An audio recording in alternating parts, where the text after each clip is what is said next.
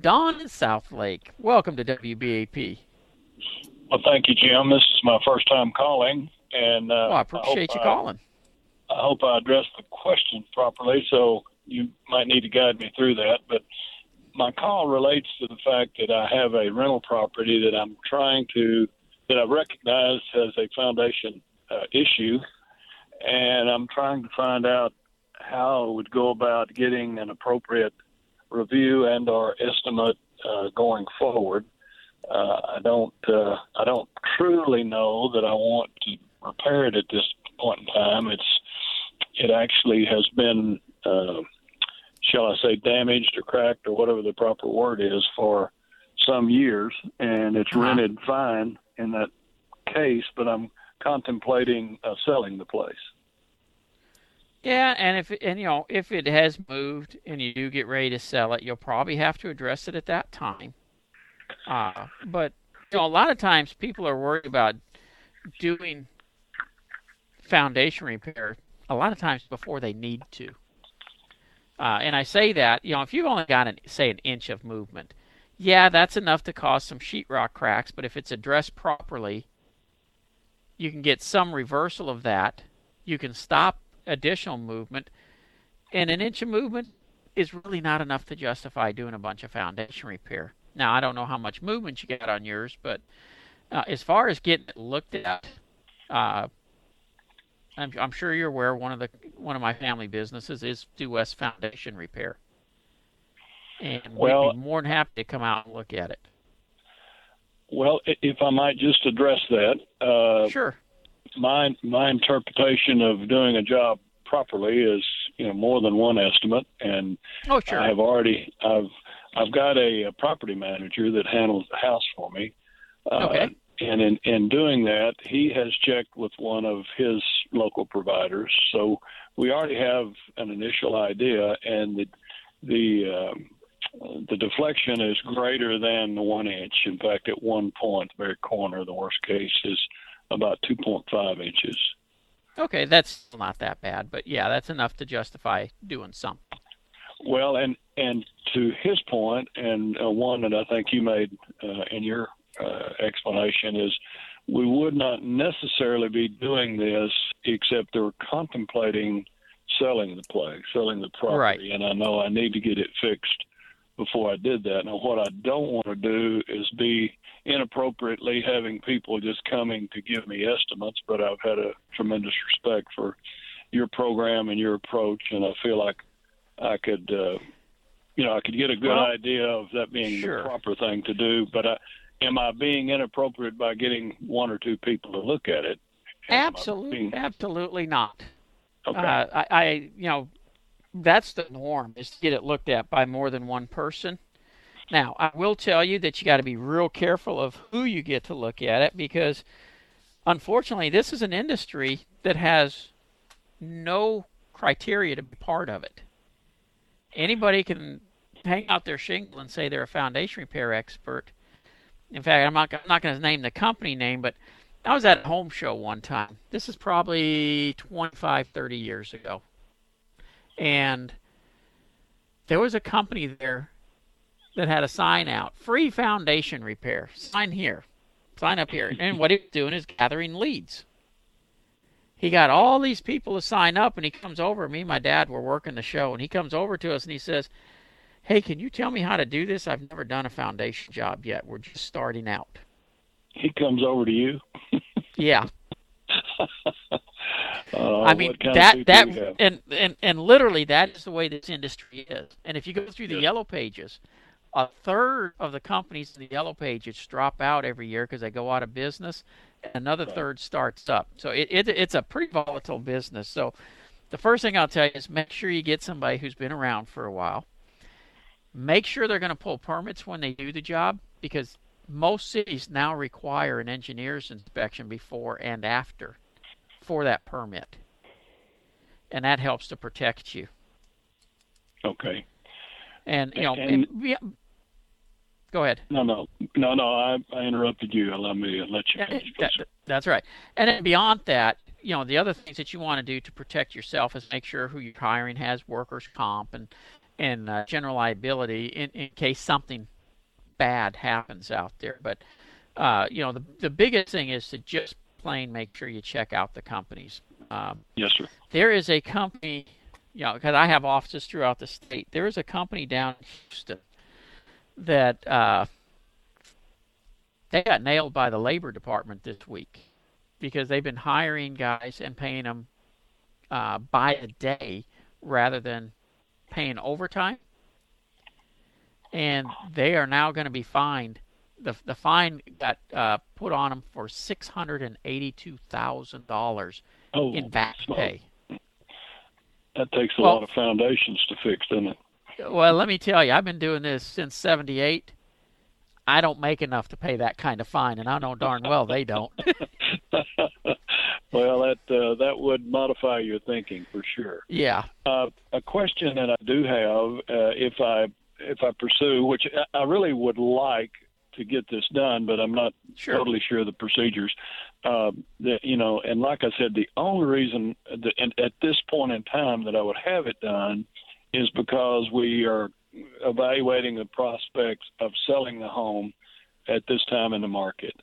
So obviously it would need to, meet the qualifications for the loan to go through. It also would need to be transferable. Is that standard procedure? No, there are some special things. If a house is going to be sold within 12 months, I mentioned that engineer's report.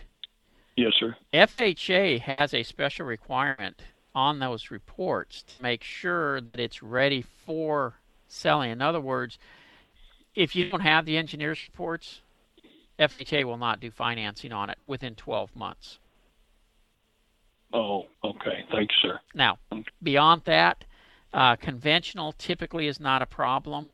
VA comes and goes a little bit, but most loans right now are actually going either conventional or FHA. So that's the reason I bring that up. If you want to make sure that you do have the engineer's report for that. But the engineer's report never hurts you, right? I mean, absolutely not. It may cost you a little, but you need to have it.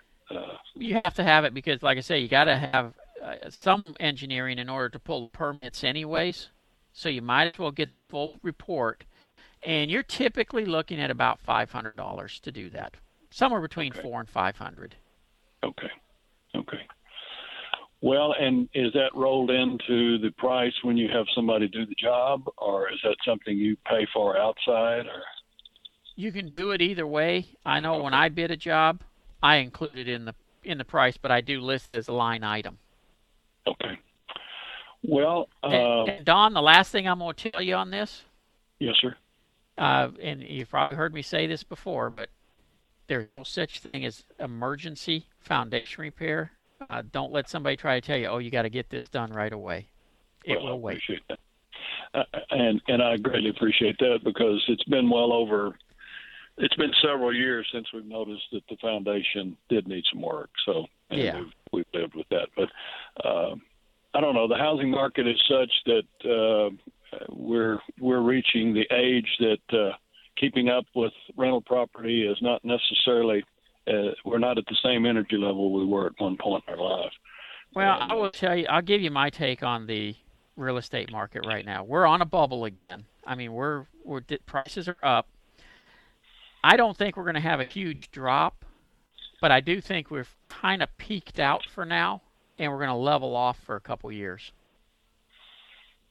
Okay, and I think we're exploring that. I know that we looked at what our house was several years ago, just based on general estimates, and it's considerably above that.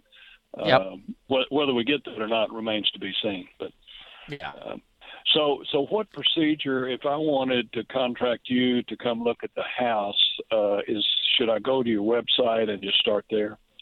Yeah, just call my office, and they'll schedule for me to come out and take a look at it. Okay, sure. I will do that, and I really enjoy your show. I enjoy your personality that you put into the show, and shall I say the honesty that I feel as a listener, and I'll be here again next week. So thank you very much. Well, Don, I appreciate that, and have a great weekend. Okay, well, I'll talk to you probably on Monday. All righty. Take care. Thank you, sir. God bless. Bye-bye. You too. Bye-bye. In fact, I mentioned earlier in the show we're doing the Overhaul for Hero, the Garcia project right now in the Houston area. He is an HPD officer who basically was involved in a rollover, and he's now quadriplegic, has brain injuries and such, and his parents are having to take care of him. And Floor and Decor has stepped up and is providing the tile so that we can tile the entire home and keep it one level so that it's easier for him to be able to be wheeled around in the home. So I truly, not only do I thank them for taking care of this portion of the show, I really thank them for helping us out with these special projects. You know, we set up a charity called Jim's Heroes to do just these kind of projects. And yes, I have a regular job. Monday through Friday, I do the Due West, where we have a plumbing company, foundation repair, and air conditioning. The air conditioning division is only in Houston, but the highlight of my week is doing this show because I do get to do great things like these overhaul projects. The Patterson's home. We're doing the Garcia home. We did Sergeant Tennant's home. We've built a couple of homes for soldiers.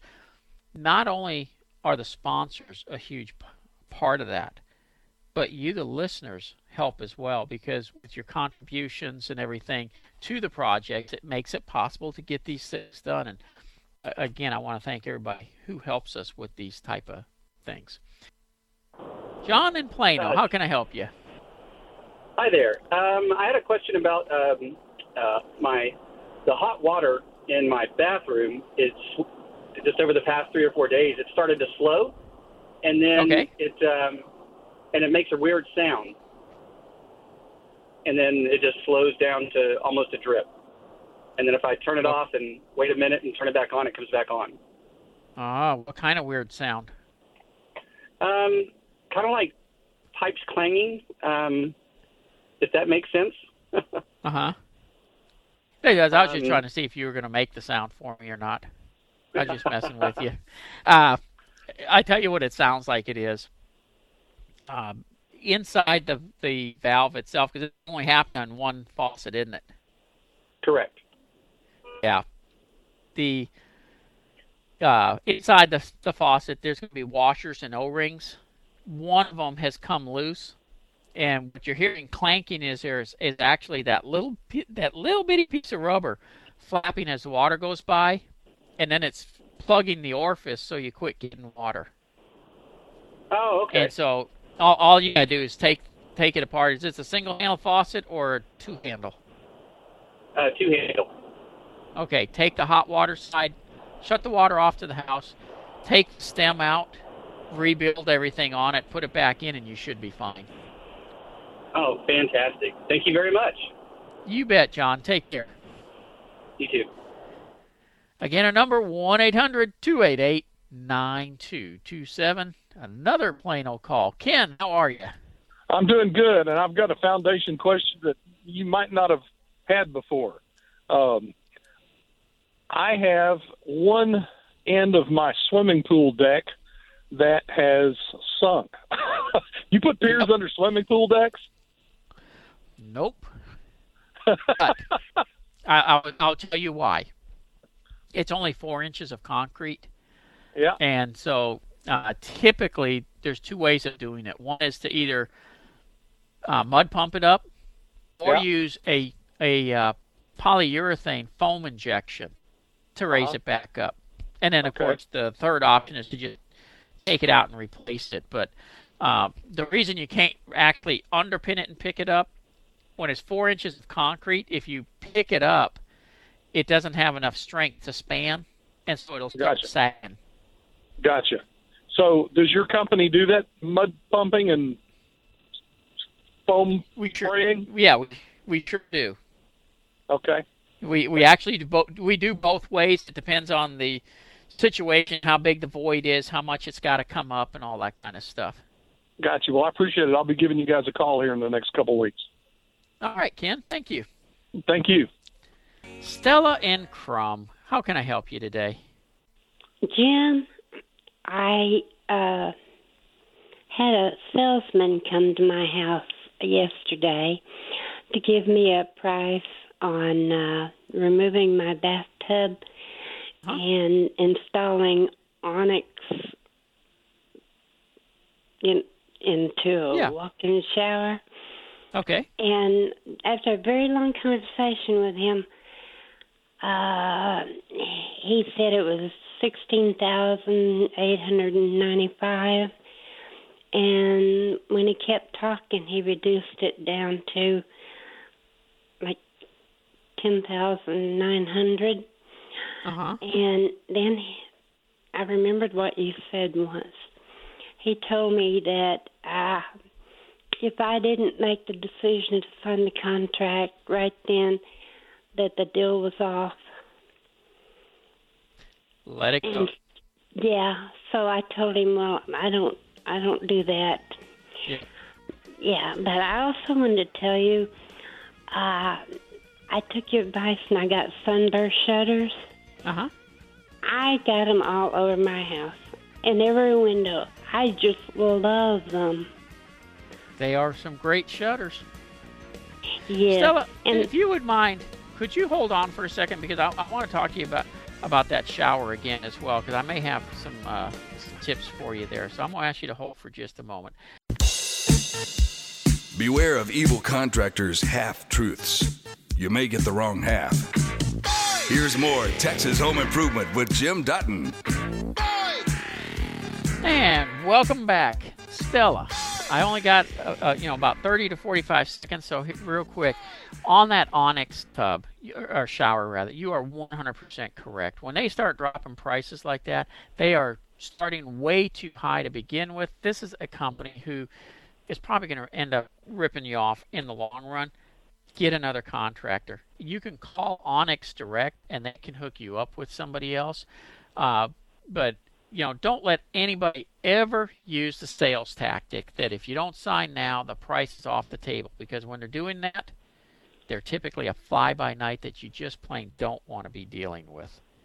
And really that's the biggest piece of advice I can give you. I am so glad that you heeded to that warning and didn't do business with them, because I will tell you, I've installed many of those Onyx systems over the years, and $10,000 is a little bit too high. If it's a normal take out the tub and install, you should be looking at somewhere in the $6,000, maybe up to $8,000. So, thank you, Stella. I appreciate you calling in. Lee, this is Jim. How can I help you? How you doing, Jim? I'm actually tooling down the road, so I'm going to ask this question, and then I'm going to get off the phone and listen to the car radio, so I don't get in trouble. No problem. I'm developing cracks in my home in the stucco, and the stucco is a traditional concrete lath stucco that was put up several sections, but most of it was put up after Rita. So it's not that terribly old. And like I said, it's starting to develop some cracks in it. And my concern is, I want to stop it before it becomes worse or start having other problems. The cracks you're getting, though, are they just hairline? Are they hairline cracks? That's recommended for that kind of repair. Well, let me ask you, the cracks you're getting, though, are they just hairline cracks? No, they're bigger than hairline cracks, probably anything from hairline up to maybe 1/8 of an inch. Ooh, okay. And they're on vertical surfaces. This is, like I said, this was lath. It was metal lath attached over Tyvek, and then I guess 3/4 inches of cement. Brown coat, and then an elastomeric finish. But I've got these occurrences mostly close to outside corners. Okay. I am betting, and are they going straight up and down? Mostly. Yeah. I am betting what it is where they wrap the lath around the corner. that right there where it meets the other lath that's on the straight wall is where it's cracking, because all of it's a concrete based product. All of it's going to crack by nature. And that's why I was asking if it's hairline. I'm not that concerned with it, because stucco, a lot of people don't realize this, but stucco has to be painted, and they use an elastic type paint on it so that it expands and contracts as the material expands and contracts. And what I'm wondering is, right there where the two laths overlap by the corner, if one of them's a little bit loose, and so as it expands and contracts, that one that's a little loose is popping and creating that crack. Okay. And yes, they do make a caulking.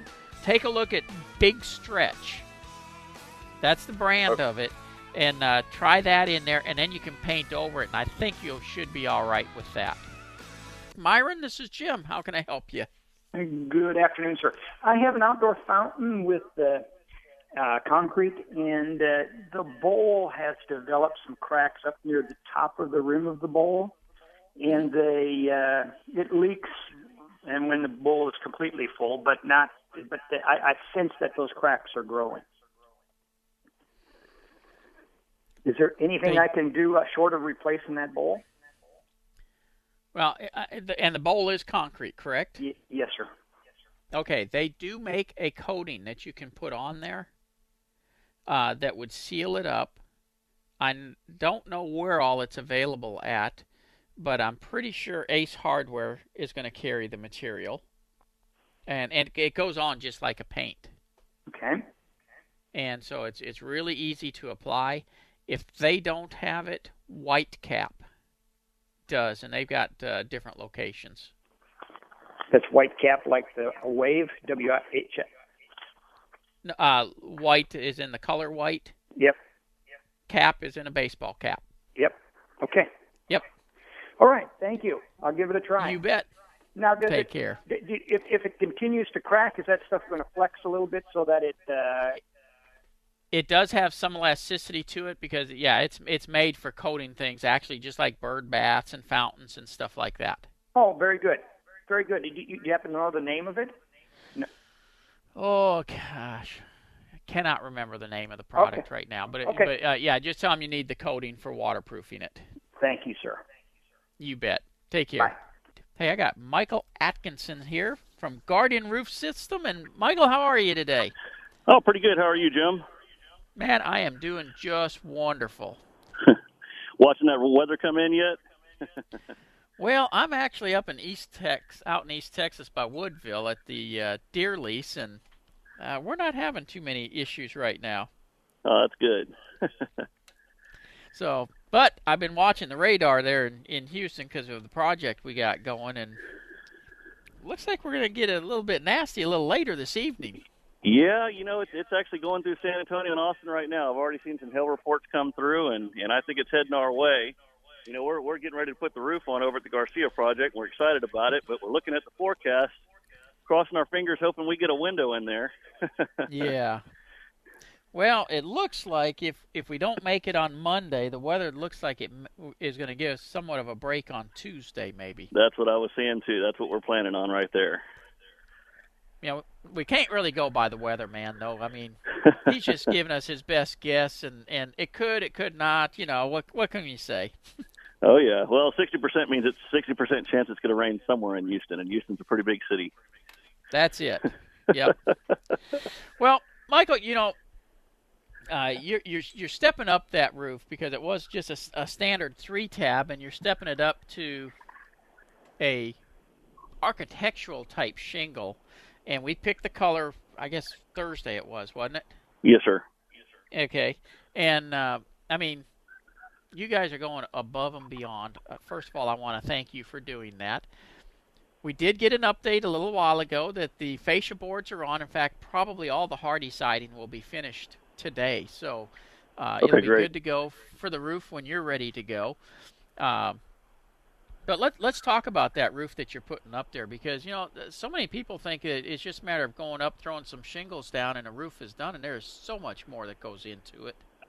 Well, we've talked about it before. When you talk about putting a roof on, it's not just the shingles that go up there. It's an entire roof system, tearing it down to the deck, I felt some soft decking when I was up there last week, and so we know we're going to be changing some of that out. Anytime it's got some water stains or some rot on there, we got to cut it out, replace that. Go back with some synthetic underlayment. It's a newer technology. It's much stronger than the old school felt paper. And we beefed them up to a lifetime shingle. Going back with a 20-year shingle on a roof. The heat and the violent thunderstorms we have coming through Houston, you just get the life expectancy out of that you think you will. 20-year shingles don't last 20 years, and we wanted to put something on there that's going to last a lot longer for the Garcia family. So we are going back with that architectural lifetime shingle. That's all certainteed as well. Excellent. Talk to me about that underlayment that is replacing the felt paper nowadays. Well, a lot of people still use felt paper out there, especially on the new construction neighborhoods that you see going in there. We've upgraded to a synthetic felt probably about 3 years ago. We just find that the durability is much stronger. The walkability is much better, so it's safer for our crews when they're up there, especially on steep slope roofs. And so, at the end of the day, if something comes through and you have a hurricane or a tornado and something rips your shingles off, the underlayment's the important part because that's what keeps water out of your house. Is it going to be an underlayment that tears after a couple weeks or after a couple days, or is it something that's going to stay there in place and keep your house watertight until somebody can get out there and repair the shingles? And so that's why we've gone up to a synthetic. They list it at 25 times stronger than the old tar paper. You still have the same kind of fire rating that you're going to have with the tar paper. It's just an all-around better product. Okay. Now, the Garcia home is not in the windstorm area, correct? That's correct. Yeah, it's just on the outside of the windstorm area. But I tell you, Jim, and I think I've told you this before, we're based out of Pearland. We do a lot of windstorm stuff, and there's a reason that Windstorm has their codes in place because they know it's going to withstand high winds. And we get violent thunderstorms that come through constantly in Houston, whether it's a hurricane or a tropical storm. You have high winds that come through there. We had this back on the 18th last month. And so we build every roof up to windstorm code. Everything that we do up there is going to be exactly like if I was building on the seawall down in Galveston. And that's important because a lot of people don't realize, but if they don't get the roof put on properly for that windstorm, insurance isn't going to cover them the next time. No, unfortunately, they're not going to cover them. And usually what happens is they don't get their WPI 8 with windstorm. And what that means is they're either going to pay a lot of money for a contractor to go out there and fix it and do it right, or they're going to have to tear that roof off, or they're going to see a 15% increase on their premium every year moving forward until they do make that correction on the roof. We actually get a lot of calls out saying a contractor came out and did it, windstorm failed it, what can they do? And unfortunately, there's not an easy fix, especially if it's been over 6 months and those shingles have sealed down. Then it can get quite expensive going back and doing it right. You definitely want to make sure you're using a contractor that knows windstorm code. It changes constantly, and you have to stay on top of that kind of stuff. Okay, you threw out a form out there, a WTI. What? WPI 8. That's your windstorm certificate showing that an engineer for windstorm has come out and certified that it is built up to code. If you're in a windstorm area, you have to have that certificate to turn into your insurance company, or automatically they can drop you, they can raise your premium, or they can come out and they can deny coverage on certain items. Now, see, Michael, this is why I like doing stuff with Guardian Roof Systems. You guys are on top of it. You know the rules. You know how to get the job done properly. I mean, you're just great to deal with. Well, I appreciate you saying that, Jim. When you're on this Garcia project, how long you anticipate? 1 day. Start to finish? Start to finish. We'll be done in 1 day. Usually we can do up to about a 50-square project. This is about half that. You're looking at a 512 low slope and a one-story, so my guys will probably be out of there by about 2 or 3 o'clock. And you're doing something a little bit different on the patio cover he's got in the back. Yeah, we actually see this quite a bit now is, when you have a low slope product, sometimes homeowners want to see shingles on this so it matches the roof up there.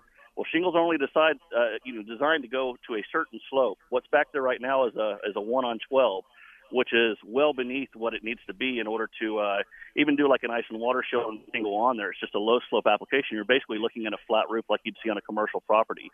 And what they have up there right now is shingles. Water can back up underneath there and start rotting out the decking. When we tear that off, we're actually going to go back with a modified bitumen. It's basically a 2-ply system with a torch application. Oh, very good. That'll take care of that for years to come then. Oh, yeah. That's what it's designed for. Again, it's sometimes sometimes you have to have an educated contractor that comes out there, and even though aesthetics something might look a little bit differently in the long term, no one wants to replace a roof twice. They definitely don't want to do it within a 10 or 15 year period. You're going to spend the money. You want to make sure you get it done right. You get the right products where they need to go. That's very important when it comes to a roof system. Yep. Well, Michael, how can people get in touch with Guardian Roof Systems? They can contact us on our phone, 281-485-ROOF. They can find us on the web at guardianroofsystems.com. They can always come right by if they live out in the Pearland area. We're right there off 35 and Beltway. All righty. Yeah, you and I met over there at King's Beer Garden and yes, had sir. some lunch one day. That's correct. All righty. Well, Michael, I appreciate it, and I guess I'll see you out there either Monday or Tuesday. Yes, sir. We got material dropping on Monday, and if we can fit it in, we will. If not, we'll be doing it on Tuesday. I think that's going to be the day that we have the win. So we'll see you out there, Jim. All right. We'll see you later. All right. Have a good one. Later. Mark, how is Lake Livingston today? Looks like it's going to rain a little bit. We've had enough rain. Yeah. Yeah, we have. Hey, my question is to you is I bought a couple acres up there and they had a modular home in there, and I'm gutting it. I tore off all the carpet and everything, and I noticed that it has that compressed wood floor in it. Yeah. And I want to put tile in it because I got, I bring my dogs up. It's like a weekend place that we're trying to get it together so we can do some jet skiing and water skiing up there. And I was asking, what would you suggest? Do I put the cement or the stuff at Home Depot on there first before I tile it? Or how would you go about doing it? I would put down a layer of concrete backer board first, and then tile it. Okay, so I wouldn't have to worry about the grout breaking or anything like that after I get it done? Well, you're going to have to see how thick that floor is that they've got on there. Sometimes it's not thick enough. What you're going to be looking for is you need at least 1.25 inches thickness. Would you suggest I plywood it first and then use the backer board and then put the tile on it? It'll depend on how thick the board is that they've got down there. If it's already got 1.25 inches, then I would say no, go with the backer board. If it's only a 3/4 inch, then yes, I would put a 1/2 inch plywood down, then the concrete backer board. Okay, another thing, it needs a roof. I had a guy trying to sell me a steel or an aluminum roof, and I wanted your opinion on what you thought about that. Because the roof is not in that bad a shape, but yeah, Well, if the roof's not in bad shape, can it be fixed and just use it for now? If not, I love metal roofs, and I would have no problem telling you put a metal roof on there. Okay, that's what we want to do. I mean, we're going to make it. And one more other question. I was going to say I couldn't get it to click. Okay, Mark, you had another question? Yeah, the last question is, what do you think about the smart siding? We feel that it's easier to work with than the Hardy plank, and we can kind of put it up quicker. What do you think of the smart siding? I know the Hardy plank lasts longer, but I mean, we're not going to keep that modular home. Eventually, we're going to build a home there once this oil industry starts to pick up. The Hardy does last longer. As far as workability, I've actually found it harder to work with the smart side only because it's so darn flexible. It's sometimes difficult to get it up and hold it in place. But beyond that, I mean, my only concern with it is it has so much plastic in it. I worry that it's going to sweat behind it. But for what you're talking about doing, I think you'll be fine. Okay. Okay? Thank you. You bet. Take care. Now, I mentioned being able to shoot emails to me, so I'm going to start off with one of those that I had received. We have lived in our 45-year-old home for 11 years. The 38-gallon water heater in the garage looked relatively new when we moved in. I'm sure we will need to replace it in the future. So far, no leaks, just doesn't provide as much hot water as in the past. We live in southwest Fort Worth. We would like to replace with a 50-gallon. And I always question that. What brand of water heater do you recommend? Who do you recommend to install it?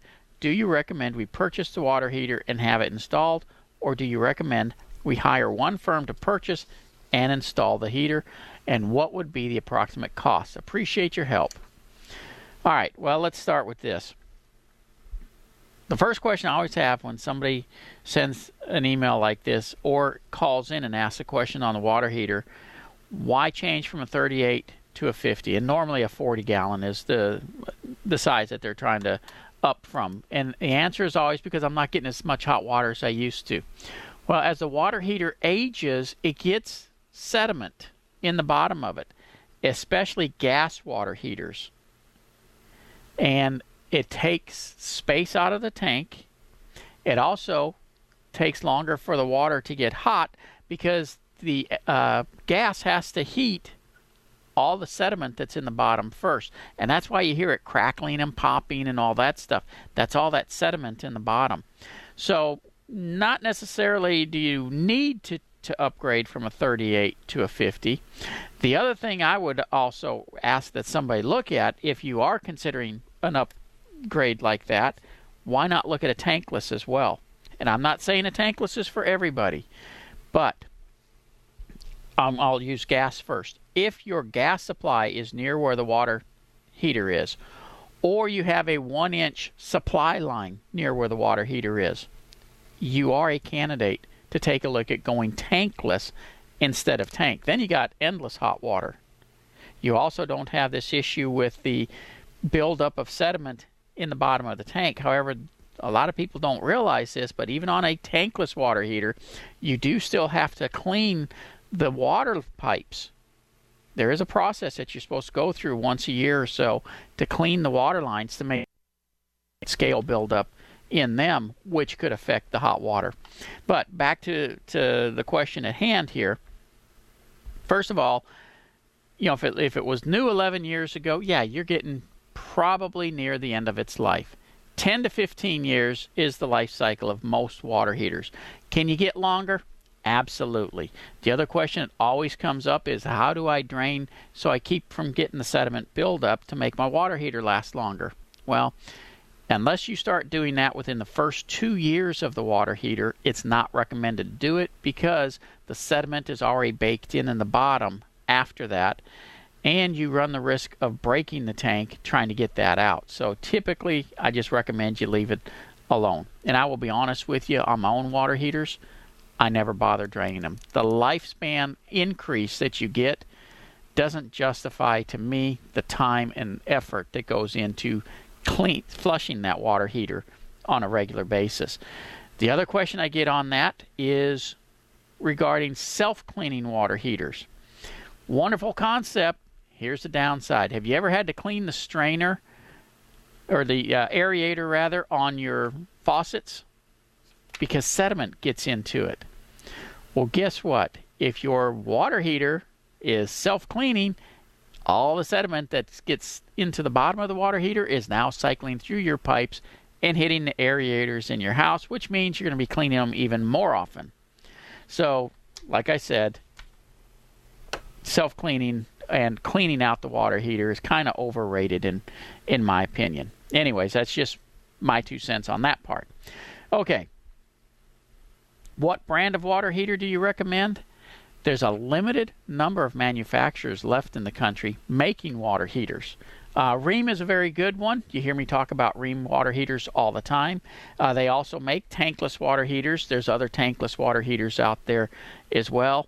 But one of the things you want to watch when buying a tank type water heater, they got so many of them that have increased warranties on them and thrills and stuff as far as the self-cleaning like we were talking about and all that adds cost to the water heater.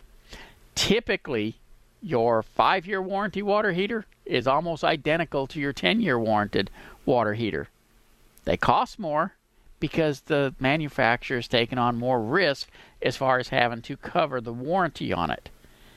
So my recommendation, if you want to save money on it, is to just go with like a 5-year, no thrills water heater. Forget about all the self-cleaning and all the other stuff. All you want is hot water anyways. So just go with the basics. You'll be money ahead in the long run. Now, as far as somebody that I recommend to install it, you need a plumber. Now, you can do it yourself, but don't hire a handyman or somebody like that to install it. By law, if you are not doing it yourself on your own home, you have to be a licensed plumber to install a water heater. So, if you're hiring a handyman or somebody like that, you do run the risk of getting fined, having the job shut down and all that, and you could end up without hot water for a day or two while all this gets sorted out. So use a plumber, a licensed plumber. Make sure they pull the permits that are necessary and go through the inspection process. And one of the big reasons for the inspection process on installing water heaters, realistically, the reason we have pop-off valves on water heaters is they are a big time bomb waiting to go off. The pop-off relieves pressure if it starts building in the tank. When they come in and inspect it, they're inspecting the pop-offs to make sure those are proper, make sure the lines coming in are proper. It really is a safety issue on water heaters. And so I really do recommend that you make sure that's done. As far as purchasing the water heater separate and having someone else come in and install it, I typically do not recommend that. And the main reason I don't, you want somebody who, one, is taking responsibility for everything. In other words, the water heater gets installed and it doesn't work properly. Let's say it was messed up when it was manufactured. Very rare. I understand. Not something that's common. However, if you're like me, you run that risk. You're going to lose every time. Here's the issue, though.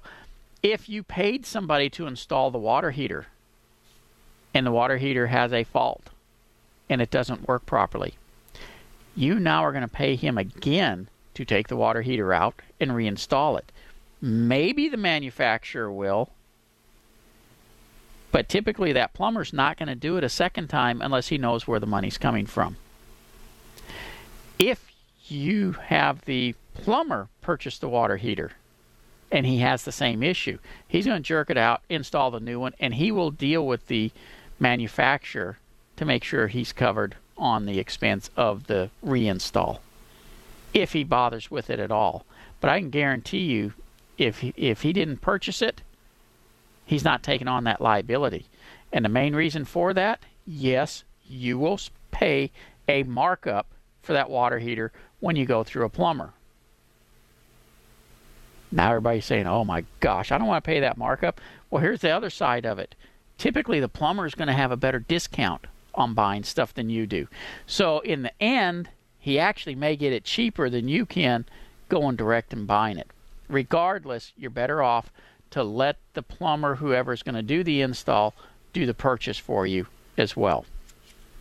So I recommend hiring one company. Approximate cost all depends on what has to go through in order to install the water heater. If it's up in an attic or if in a garage, which this one says it's in a garage. But, the in the garage open concept is actually the easiest place to install a water heater. So I would say you're probably going to be, on a 50-gallon, you're probably going to be looking around $1,200 on an easy install like that. Could be less. Doubtful if it's really any more than that. The venting could make it a difference, and that's something that just has to be looked at.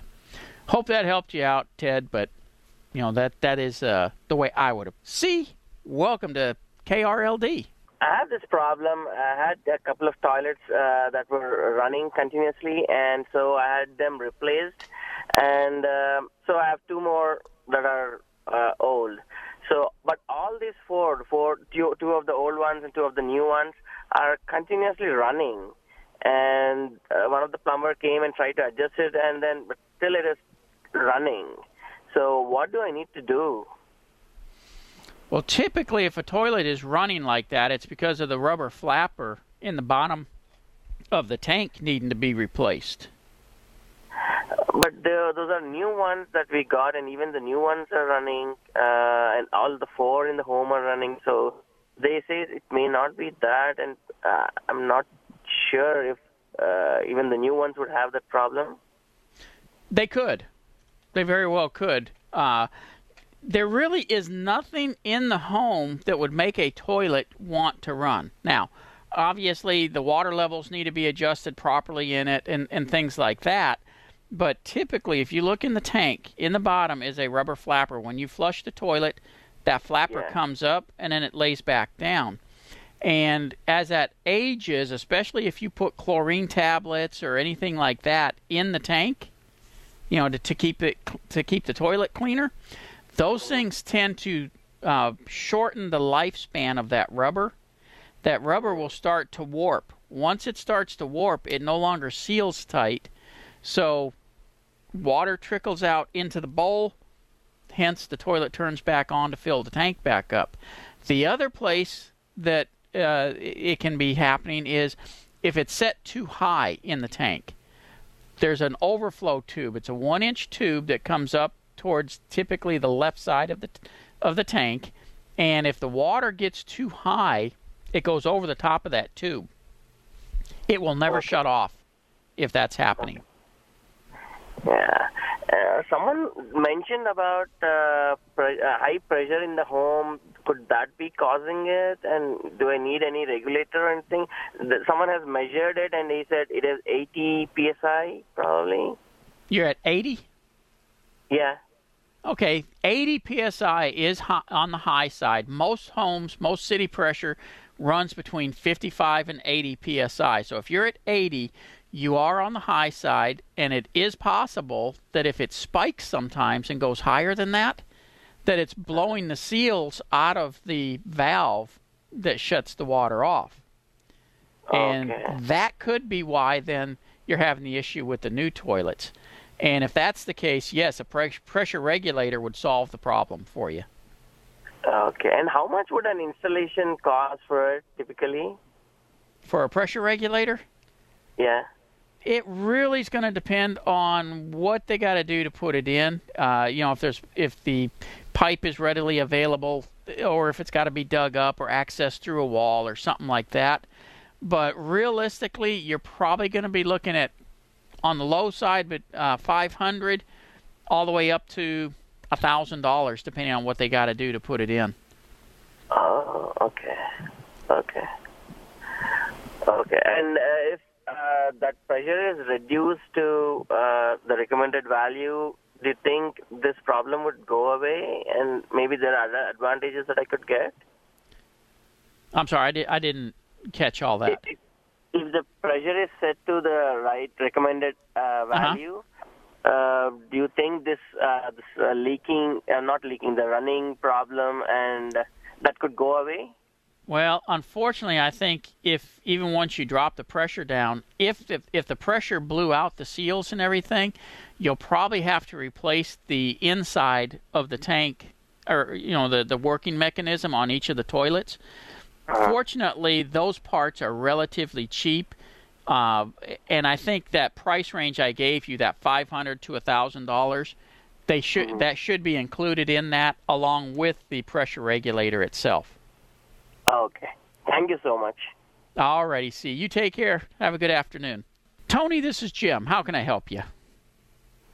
Yes, sir. I was enjoy your show. I enjoy your show real well, and I was listening a week ago, and I'm one of those who shut off rooms when the kids are gone and shut off vents and everything. And I understand that the air conditioner can only push what it's full. I think that was what was said.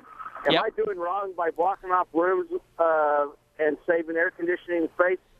You are, because your air conditioning system is designed to heat and cool a certain square footage. And when you start closing off rooms that way, you're changing the square footage, you're changing the airflow, you're therefore changing the mechanics of that unit. And in many cases, that's where your home starts becoming uncomfortable, where it'll start feeling clammy because the humidity levels start going up. So, yeah, you're actually money ahead to just leave the vents open and let everything circulate the way it's supposed to. Okay, yeah, I thought all these years I was doing good, I guess, and I do know what you're talking about by clammy. One other thing, the person who installed my unit is really adamant about telling me to, on the filters I changed, and I do change them regularly, buy the cheap ones and change them every 3 to 4 weeks in the summertime, and don't buy the one for 90 days. Buy the cheap ones, just change them real recent. Is that true too?